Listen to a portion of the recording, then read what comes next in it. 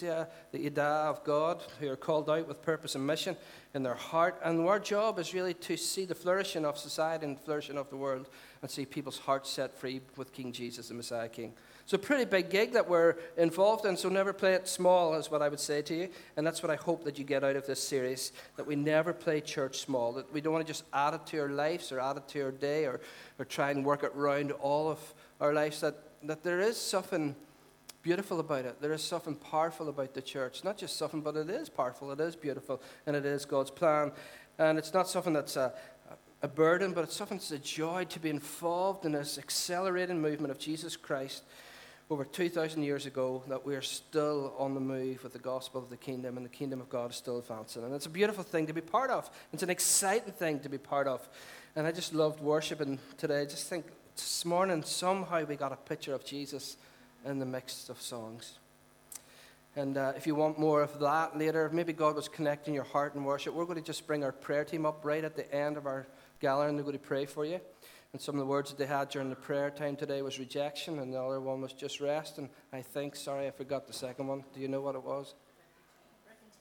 Breaking chains, which is very good. So if you feel that you're burdened here this morning, that there's some stuff in your life that you just can't fix yourself, then there is a God moment available to you straight after this celebration where people pray for you. But what I want to do right now is just quickly recap, and then we're going to go way back to our first week, and we're going to talk about what it means to be reimagining people through the story of God and through prayer.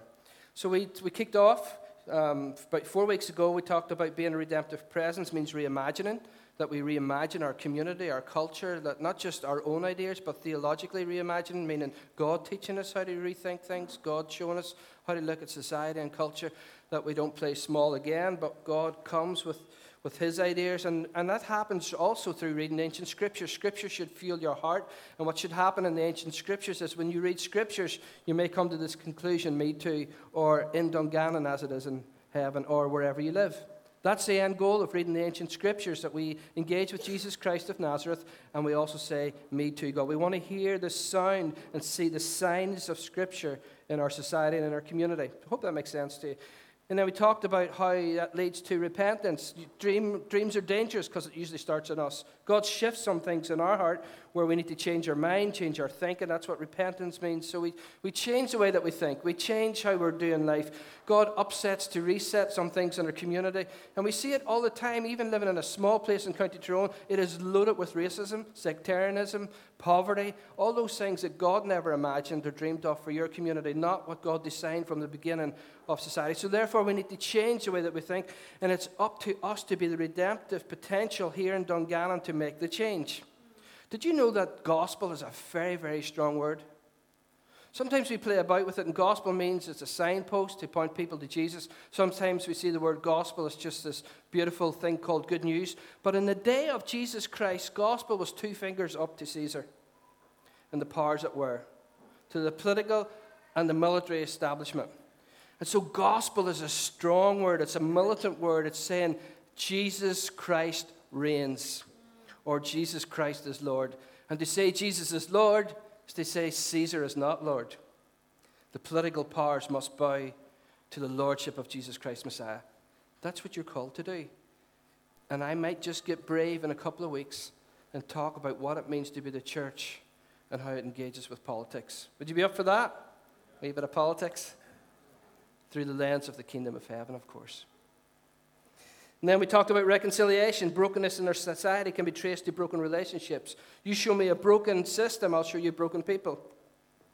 You show me a broken setup and a broken functioning community, business, whatever it is, and I'll trace it to broken relationships. People not connecting, people not in unity, people who are at odds with one another, people who are going after society and culture and consumerism, and I'll show you brokenness. It always connects to people. So we're not living in some ambience, in some obscure sphere of like floating lights in society. That's not what Christianity is. By the way, we are actively engaged in every sphere of society. Jesus is Lord. Jesus is Lord. And so this morning, I want to go back to the reimagining and carrying on from where Michelle left off last week. But as I do that, I'm going to quickly call on Sharon Moore, and she's readily available to come up and just to share just how she started to reimagine a couple of weeks and how that unfolded and what it looks like in her everyday ordinary. So this is Sharon. Hello. Welcome, Sharon. There you go. Well, just when it was the first week that Jason had been talking all about dreaming, and I thought, I wonder what it would be like to dream over my classroom. And I thought, that would be a bit scary. And they're only so tiny, they're only 4 years old, and so many of them don't speak any English. English wouldn't be their first language, but I thought, yeah, I could do this. But then the more I thought about it, like I do so much, I thought, no, I really couldn't do it because it's assessment week, and there's so much going on. I have so many tests to do individually. There's no way I could fit this in my week. So I said, yes, I'd love to do it, but I don't know how I'll fit it in. So this was the Monday, then the Tuesday went on, I still hadn't done it. But by Wednesday, I thought, I have to do this today. So I got out a big blank page, very excited, but very nervous about what the kids might say. So I said, right, guys, what would God imagine our classroom to be like? What would he really love in our classroom? Now, the first comment I really wasn't ready for, but one of the comments was, our classroom could smell of chili dogs. And that just wasn't what I'd first imagined.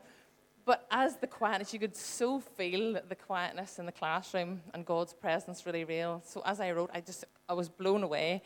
And I kept saying to them, guys, if you can't think of anything, just wait on God. And God will whisper those words into your head. So the first comment started at the chili dogs. We would all paint a rainbow together. God loves us all, a full, entire classroom of rainbows. And what had gone before that, the sort of few weeks before, we were talking all about Noah and Noah's Ark and the rainbow and the significance of the rainbow, that God really does love us. So that felt really real in my head. Then they said, we are all saying kind words to each other. So these are guys who really could not express words in September, so few words that they had. Sort of have sentences like this. I was blown away. It was only God. Other things like our class smells like flowers. Our class smells like strawberries. We are all being best friends and sharing the toys. A whole entire room of friendships. Everyone is our family. And then the last wee one on this one, on the classroom, one wee boy again with a lot of behavioural difficulties, finding it extremely hard to express exactly what he wants to say. And he says, we all love each other. Our world can change with us. And then he quickly changed it and he went, no, God can change our world. And I thought, wow, to come from this wee boy who really found things so, so difficult. So that was assessment week 1. Then Michelle spoke the next week, and I thought, okay, I've done the classroom, what it would be like in our classroom. Could they really think outside the box and think of Dungannon? Could they really dream over Dungannon? I thought, that'll be a hard one. You'll really push the boat out with the classroom. Could they really think of Dungannon? So I got another big blank page out, and I thought, right, we're going to go for this. And I said, guys, you're going to find this really hard. It's the bigger picture, where you go shopping to Tesco's and Sainsbury's, and I tried to explain it really well. I said, but those God dreams that we have in our classroom here, God loves to dream over our entire...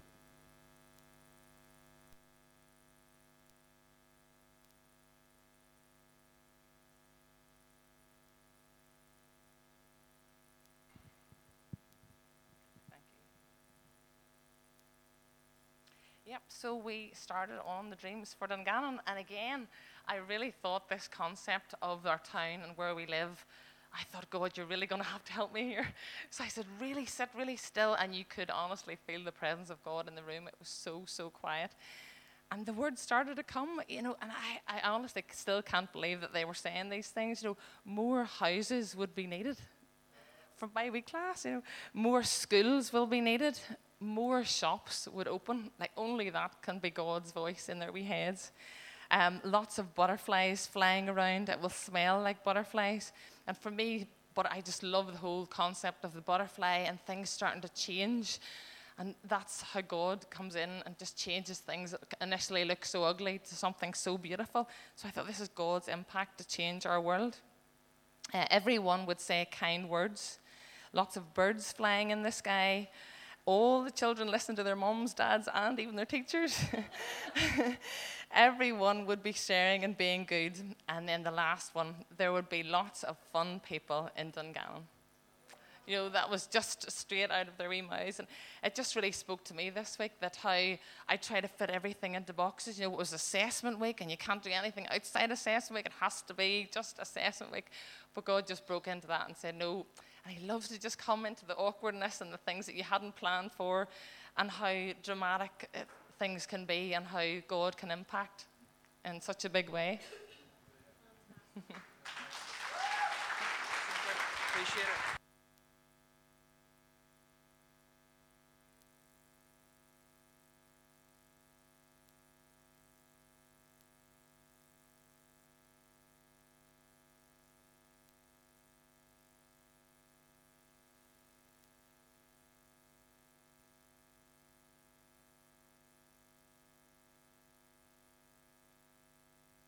Fantastic story, eh? So good. So I just thought that was so inspiring, because you hear talks on a Sunday morning, but it has to go somewhere. This is a menu. What you got to do with it then is eat from it, and that's what we're about, this application. And if 4 or 5-year-olds can start to reimagine, I'm sure that we could maybe get our childlike faith into practice and start to reimagine our community. Some beautiful things there. And I think probably Davey is most excited about chili dogs than anything else. So that sounds like the kingdom to you? Chili dogs, okay. Whatever the kingdom is for you, that works for me. So, yeah, so what does it mean to reimagine? And how do we take steps? How do we practically engage? And Sharon just unpacked that for us, of just actually physically and courageously doing that. How we reimagine. How we reimagine. So there's a guy around 587 BC. Babylonians invaded Judah at that time. They destroyed the city of Jerusalem, as well as Solomon's temple, which is a pretty big thing in that culture. This is the third of all these campaigns. There was a couple of tries at it, so 3 times they're doing it. On the third occasion, the Babylonians took a number of Israelites. They took them to Babylon, and Boney M came out with a song. Do you remember that? With the white jeans. I actually wanted a pair of the white jeans, but never got them for Christmas. You know the song? By the rivers of... Okay, calm down. Bank holiday weekend, you all go mad. So after about 70 years after that first invasion, there's a king of Persia. He gives the Jews permission. Go back, okay? You can go back to your city. You can go back to build your temple. And then under the leadership of a man named Zerubbabel, it's a great name. Why do people never name their kids Zerubbabel? These exiled Jews, they return and they start to rebuild the temple, and things are good. But here's the thing, people refused. This is what society does and humanity does. They soon forget and turn away and refuse to do the things that God calls them to do. You can see that story right throughout the Bible. In fact, you don't even have to open the pages of Scripture. You can look at my life, your life, and the life of followers of Jesus. Sometimes we just forget. There's this amnesia about us sometimes, that we just forget that God is good and He's called us to do some things that cause this earth and Dungannon and Tyrone to flourish. So anyway, they refused. They turned away from the things that God had done for them, and then things start to, instead of to flourish, they start to disintegrate and to become just, they give up the animal sacrifices. I'm going to talk about that in a minute. They adopted religious practices from the culture around them. That's why we're talking about being a redemptive society, a redemptive family, and community. It's important that we get that. We don't want to adopt things around us. It's so easy to adopt the religious practices, and you're probably thinking, well, I don't adopt any religious practices. You know, I'm Christian with a capital C, but sometimes we adopt stuff like consumerism, idols in our lives. We start to worship them. You know, they're not gold and they're not heads of elephants or anything else, but sometimes they're this. So there are idols in our lives, and sometimes we adopt the practices of culture in the surrounding nations. So things become a mess. No kidding, eh? Meanwhile, back in Persia, there's a Jewish guy called Nehemiah. Nehemiah, you maybe heard about him. He's heard about it, but he's emotionally engaged in this because this is his hometown. So there's a connection for him there. It's just not some far-off vision that he's got. This is his people. This is where he grew up. This is where he was a boy. This is where he heard stories and grew up and was, yeah. And so he ends up with a pretty cool job. He's a cupbearer, or what we would say now is a personal valet to a king. And not really a bad job, but a very dangerous job. He had to taste wine and eat food. Yeah, some jobs you can live with, some jobs you can't. So, but just to ensure that there's no poison in the system, or in the water, or in the wine, or in the food. So Nehemiah, when he heard about Jerusalem, he felt something. He felt it from the very core of his being. He felt it so deeply that Scripture tells us that he wept. He wept. He was emotionally engaged. He was burdened. He's consumed. He's heartbroken. So it's not a casual concern. It's not just some sort of strategic plan. Oh, I'm connected to that. I'm connected to a king. I'm some way engaged in this. This guy is not casually concerned. He's consumed and heartbroken for the place. God takes stuff that we know in our heads, I think, often, at least this is what he does with me. I don't know if it's your experience. He takes stuff that I know in my head and he puts it in my heart.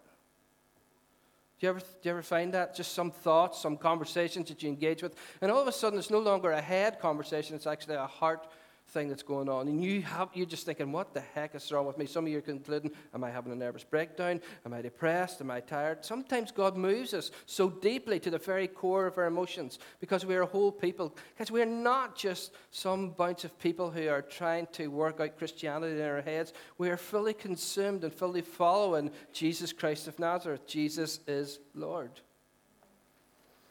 So, what happens is that he takes the God stuff in his head, it goes to his heart, and then he's prayerfully on a journey of reimagining. And that's what I want to do with us. I hope and I pray that today that the Holy Spirit would come and take us on a prayerful journey of reimagining. He says this in Nehemiah 1:4. When I heard these things, when I heard about the tearing down of the city, how the city walls were just in disrepair. And it's more than just walls coming down, It's just not just like some historical walls that they built and they were pretty cool and he's just devastated that the walls are coming down. This is everything to do with the infrastructure of the city. Do you understand that? This is to do with the safety of the city, the finances of the city, the well-being of the city, how the city flourishes. This is not just walls for the sake of walls and he's slightly embarrassed that the walls are in disrepair, right? Like bringing somebody into your utility room and saying, oh, sorry, we're going to get this sorted out. That's not what it's all about at all. It's actually the whole flourishing of the city is at stake. Are you with me? Oh, thank goodness for that. I started to panic. And so the story of God is that the kingdom is to flourish. It says this, when I heard these things, I sat down and I wept. We talked about that. For some days I mourned and I fasted and I prayed before the God of heaven. He's pretty consumed. When's the last time, seriously, and this is not trying to put burden on you, but when's the last time God's consumed your heart for your community, your society, your politics, your health system, the well-being and the flourishing of your school system, your education system, whatever it is? When's the last time, and I got to ask myself the same question, okay, so it cuts both ways, actually, the question. When's the last time you were so consumed by the society situation, by the cultural situation that you wept, you sat, and not only did it consume you to pray, but it also consumed you to fast and to seek Yahweh? That's pretty committed, right? Jesus is Lord. So the story of God really is that the kingdom is to flourish on heaven, in earth, as it is in heaven. This is a vision.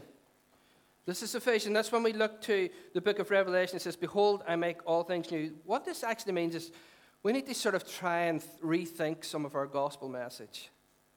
The gospel is that God wants to save the soul. Of course he does. He wants you in right relationship. He forms you for family. He doesn't want to populate heaven. He wants a relationship with you. Okay, so I sometimes struggle with mass evangelism if it's just to populate heaven. That's not the goal. God's goal is to form you in family and engage you in community. That's the goal of being a follower of Jesus Christ of Nazareth, not to populate heaven. And so if we go the populating heaven route, there's no engagement, there's no relationship, there's no flourishing, there's no serving, there's no loving one another, there's no caring for one another, there's no showing up, there's no burden for society, there's no conclusion that what we do makes a difference. Can I help you with this just for a moment or two? Maybe we'll just go around this for a bit and see how far we get. So it's a pretty big gig, and sometimes we just hear it, and I spout it out on a Sunday morning, and you don't really get it. So how we think about it is that we live in the earth, and there's a earth space and there's a God space, okay? So imagine two circles, the God space, all that's good, all that's holy, all that's right. And then there's the earth space, all that's crazy, all that's chaotic, all that's in chaos, right? So there's those two spaces, and we live on the earth, and sometimes we think that the God space is out there somewhere, so the two are actually separate. It actually helps sometimes because we can keep God at a distance. We can do the God part on a Sunday, and then we can do our work stuff, and our family stuff, and our politics stuff, and our finance stuff, and our buying, and our consuming, and everything else. So that's the two spaces, and we live in the two spaces. Are you with me? Do you like this? So this is what happens. So two different spaces. And the Scripture talks a lot about these spaces overlapping. We don't so much. So that's why we talk about when we die, we go somewhere. And yet Jesus tells us, yes, today you'll be with me in paradise. In a flash of an eye, we're with Jesus. But that's not the big picture. The big circle, the big picture, the overlapping heaven and earth part is when heaven comes to earth. In Revelation 21, you can read that for yourself. And that's the crazy thing. It's the union of heaven and earth. It's the story of God. Are you with me? Sorry, I'm fixated in this side of the room. The story of God is the union of heaven and earth coming together. So that's why I mean that what we do is there's application to the material structures of this world. It matters. And so in the beginning, we'll go back to the beginning. There, way back in the beginning, there's this garden called Eden. Anybody ever heard of it? Yeah? You want me to tell you about it? And we always think of this wee garden, don't we? And there's this tree, and the tree's the devil, and the tree's walking around following the humans. Eat me, eat me. You know, it's a chocolate tree. Chocolate apples. Or as we say in Derry, toffee apples. You know what a toffee apple is? Yeah. Do you know what a toffee apple is? Halloween, all that stuff. All the good stuff that Derry's known for. And so there's this, I've lost my way. In the beginning, there's this garden, it's a place, and it's fast. There's rivers flowing in and out of it. There's onyx, there's beautiful things. There's flowers, there's smells, there's scents, there's all things happening. And what God has done, He has dwelt together in unity with humanity, and He's partnered with it, and He's asking humanity, sorry, I scrubbed these notes down this morning. He's asking humanity to partner with Him to build a flourishing earth. Build a flourishing earth. Now, there is a problem. Humanity quite likes the idea of working with God and building a flourishing earth. And then after a while, they said, you know what? Hey, we're going to do it our way. Yeah? Frank Sinatra. And so they said, we're going to build a better earth. We're going to do it our way. You're sort of keeping things from us. And the enemy comes and the snake comes into the sea, which is a mystical thing. And he says, you know what? You can be like God. And he's really nonsense because God already said you are in my image. So it's nuts. It's crazy, crazy, crazy. So what happens is now we have the two spaces. We have the God space and we have the earth space. And then what happens then, are you with me? So I'm going to take you right through history here. We're going to go right through from Genesis right through to the beginning of Matthew. How do you feel about that? No, I'm not going to do that today. But let me just give you a fast sort of small piece of theology and history, church history and biblical history. Is that what happens is then we have temples. Those are now the dwelling places. We have temples. There are two temples. There's the temple, there's a tabernacle that moved, was a tent, and then there was the Temple of Solomon, which we just read about being destroyed. And so what happens in this, the temples were decorated. Guess how they decorated the temples? Does anybody know how they decorated them? The pictures that they used? You want me to tell you? Just so that you get out in time. What happened in the temples, that they'd be just so ornate. They would be covered in sculpture and paintings of flowers and trees and all these things. And why do you think that was? Because they were pointing to something. What were they pointing to? What do you think they were pointing to? Flowers and trees? The garden.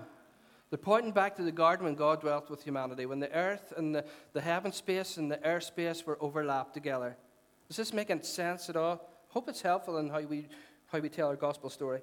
And so then, this designed to make you feel that you're actually heading back to the garden. That's what it was done for, so that we're heading somewhere, we're on a journey. So at the center of this place was called the Holy of Holies, and that's a place where God's presence dwelt. And you've got to sort a lot of things out. But the problem is God's space is full of God's presence and God's character, which we sang about this morning, Psalm 103.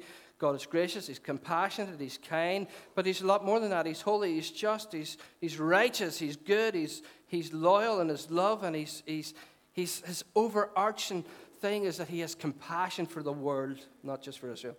And so the problem is that we've got this space, and then we've got this earth space that's not full of justice. It's full of injustice. It's full of consumerism and murder and hatred and jealousy, and it's ugly, ugly, ugly. All right? So how do we resolve this thing? So in the temple, what they did is they had these animal sacrifices. Is this boring anybody at all? No? Nerd alert. You okay? Good. So there's this animal sacrifice, and what the animals do, they absorb the sin. They absorb the sin so we can get the presence in action again. So we've got the animal killed, and the animal absorbs the sin, and it cleans the space. Does that make sense? Absorbs the sin, and it's going to be a long afternoon for you. He absorbs and cleans the space. That's what he does. Allah, Jesus Christ of Nazareth. So the story of the Bible, all of heaven and earth reunite. And how does it happen? Then comes the Gospel of John. He who was in the beginning was God, Jesus Christ of Nazareth. And he made his dwelling place where? Among us. Among us. He's dwelling place among us. And so he sets it up, and this Jesus is now the space where heaven and earth overlap. He's now the replacement of the temple. Any of this making sense? Because he absorbs the sin and he cleans the space. But here's what I love about Jesus. He gives us this picture then. He's not confined to the God space. What does Jesus do?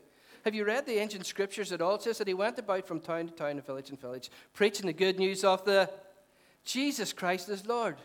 Caesar is not. Very militant. Very action-orientated. It's like, wow, who would like to be part of that? Yeah? Why do you think people join ISIS? Because it's bigger. Because it demands your life and your allegiance. And then Christianity comes along and says, say a prayer, take a chair, watch this space. Instead of occupy this space with the presence and power and the love and the compassion of Jesus Christ of Nazareth. Jesus is Lord. You're spoiled today, you know. It's only because it's bank holiday weekend I'm spoiling you. So Jesus goes into the sin space often. Have you noticed that? Goes to the unclean, to the places of disrepute. Because he is the temple. He's making all things new. Jesus is Lord. Hope that you're catching the vision this morning. He is creating pockets of heaven and earth. And then he gathers his followers, those ragtag bunch of people. And he gets them, and they're watching things happening, and they overhear John the Baptist. Baptist wasn't his surname, by the way, it was his function. He was a baptizer. And they hear his disciples pray, and they get pretty impressed. Have you ever got impressed by people's prayers? Don't.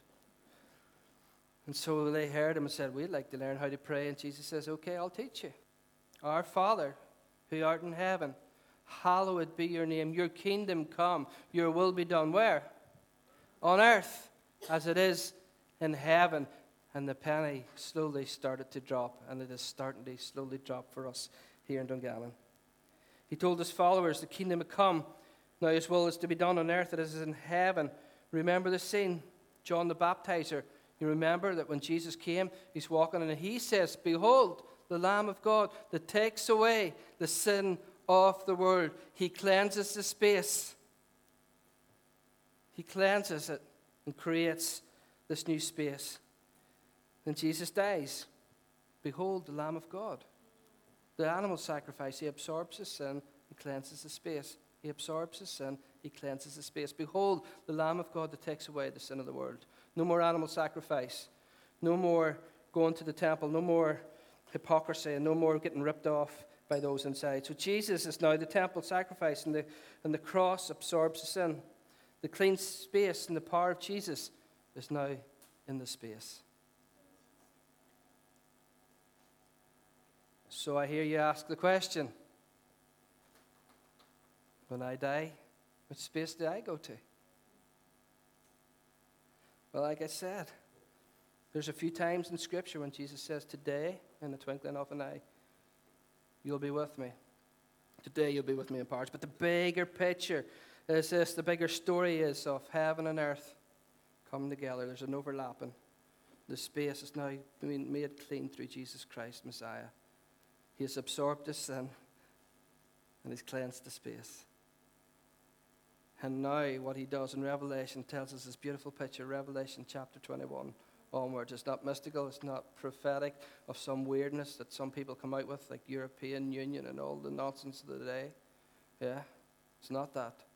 It's about Jesus Christ, Messiah, doing what he had planned right from the beginning. He who was in the beginning was the Word. The Word was with God, and the Word was God. He who was in the beginning created all things, brought order out of chaos, and cleansed the space and created the space for power and presence to become united together when heaven and earth rejoined together. And therefore, the job of the local church is not just to preach a gospel that says your soul is saved, but a gospel that says you are now in union with Jesus Christ Messiah, the living God. You are now in union with this wonderful, kind, consuming, powerful, justice-making God. You're now in relationship with this most beautiful God, and he's brought you into relationship with family. And your job and my job is now to cause this earth and this space and this place to flourish and look like heaven on earth. Wow. Heaven and earth. It begs the question then. What is it you see in your society, in your culture, in your village, in your nation? Or let me ask it this way, like Nehemiah. What is it right now that is awakening your heart to talk to God? What is it right now that's awakening your heart to talk to God? See, if you're just here to occupy a space, I don't mean Vineyard Church Dungannon. I mean the earth. It's way too small. Way too small a thought. If you're here just to go to school, to be born, to go to school, to get educated, to get an occupation, get the pension, get the car, get the dream, get the holiday, and get the clothes, and get all that goes with it, all the accessories around that, that's way too small a way to live. If you're here just to occupy this space to get, then you've just bought into a consumer Christianity. And dare I say it, a secular Christianity. But if you get and start to reimagine the kingdom of heaven is more than your body going to a space someday, that we are called to cause the earth to thrive and to reflect the goodness of God, to reimagine and to build the picture and the reality that heaven has come to earth. When you start to gain that focus and that imagination, scriptural imagination, then it changes all things. It changes your Monday morning. It changes your approach to work. It changes your approach to relationships. It changes your approach to politics. It changes your approach to the health system and to our education system and to our whatever sphere it is that you're involved into, your engineering, your mechanicking, your farming, your toiling the ground, you're making all things new. When we start to see it through the lens of the kingdom of heaven, that God has called us to occupy the earth with the presence and power of Jesus Christ Messiah, and to say to the political powers, Caesar is no longer our king, Jesus is Lord. That's the game changer. And therefore, it should erupt something in the very depth of your soul to reimagine. You're not a truck driver. You're not a factory worker. You're not just a parent or a pupil or an earner. You're a citizen of a militant kingdom. Dare I say it? I just have. Where Jesus Christ is Lord, where he gets your full allegiance. And when he gets your full allegiance, he gets your heart. When he gets your heart, he should capture your imagination. And you should think beyond the consumerism of Christianity and what it's become, and start to think of the wider picture that God has placed us in this space.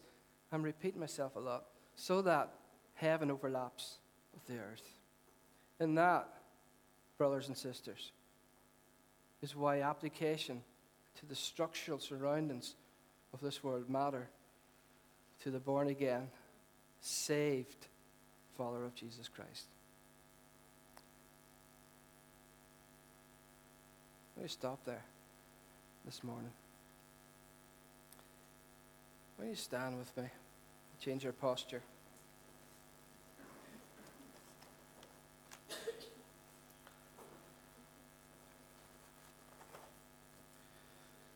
I pray that your gospel got bigger this morning.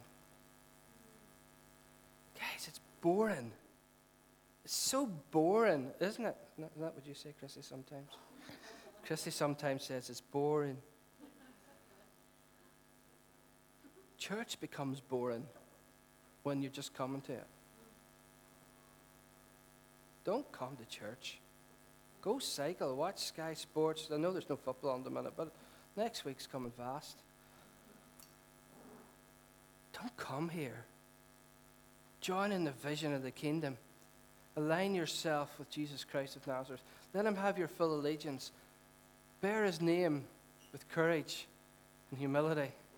Walk in step with the Spirit. And cause the earth and the places and the spaces where you go to flourish and thrive because of who you serve, because of who you love.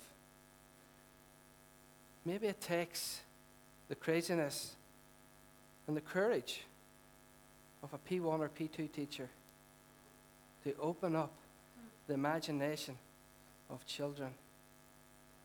Jesus Christ did say, such is the kingdom. Maybe he meant more than the distraction of children being allowed into a space. Maybe it was more than that. Maybe it was more the fact that those who aligned themselves with the story of God had become hardened, political, consumer, violent, warmongering, gun shipping people. I don't know, I'm just guessing. Maybe he meant more than kids occupying a space and not interrupting the church meeting. Maybe he meant something of imagination to see the beauty and the colors and the flavors and the smells. Interesting language from children. The senses. See, Jesus did once say that, or the disciples said, that which we have touched, that which we have heard, that which we have seen. Are you with me? Has your gospel got a little bigger this morning? I hope so. This is better than a 5-year plan. The vision is the kingdom. The king is Jesus, and he reigns. Let's pray. Let's prayerfully reimagine. Let's begin the journey right now, right here this morning. This is the prayer journey that sets our imagination to the things of the kingdom. This might seem wacky to some of you, but I think it's the Holy Spirit, as much as I can lean into him. Some of you are actually going to smell smells this morning. Your taste buds are going to be, what's the word, tantalized? Is there such a word? It is now. I'll tweet. No laughing, this is serious business. Some of you will laugh. God will fill your heart with joy. But let's just for a moment, before we go back into our everyday ordinary, before we start to cook and burn, make animal sacrifices, before we pop the wine on this bank holiday weekend, before we just engage with society again, would you start the prayerful journey of reimagining? What does it look like for you? So let me help you with it. I'm just going to invite the Holy Spirit to come. Come, Holy Spirit. Come, precious, wonderful Holy Spirit. Would you come and occupy this space in this place? Would you come and walk among us?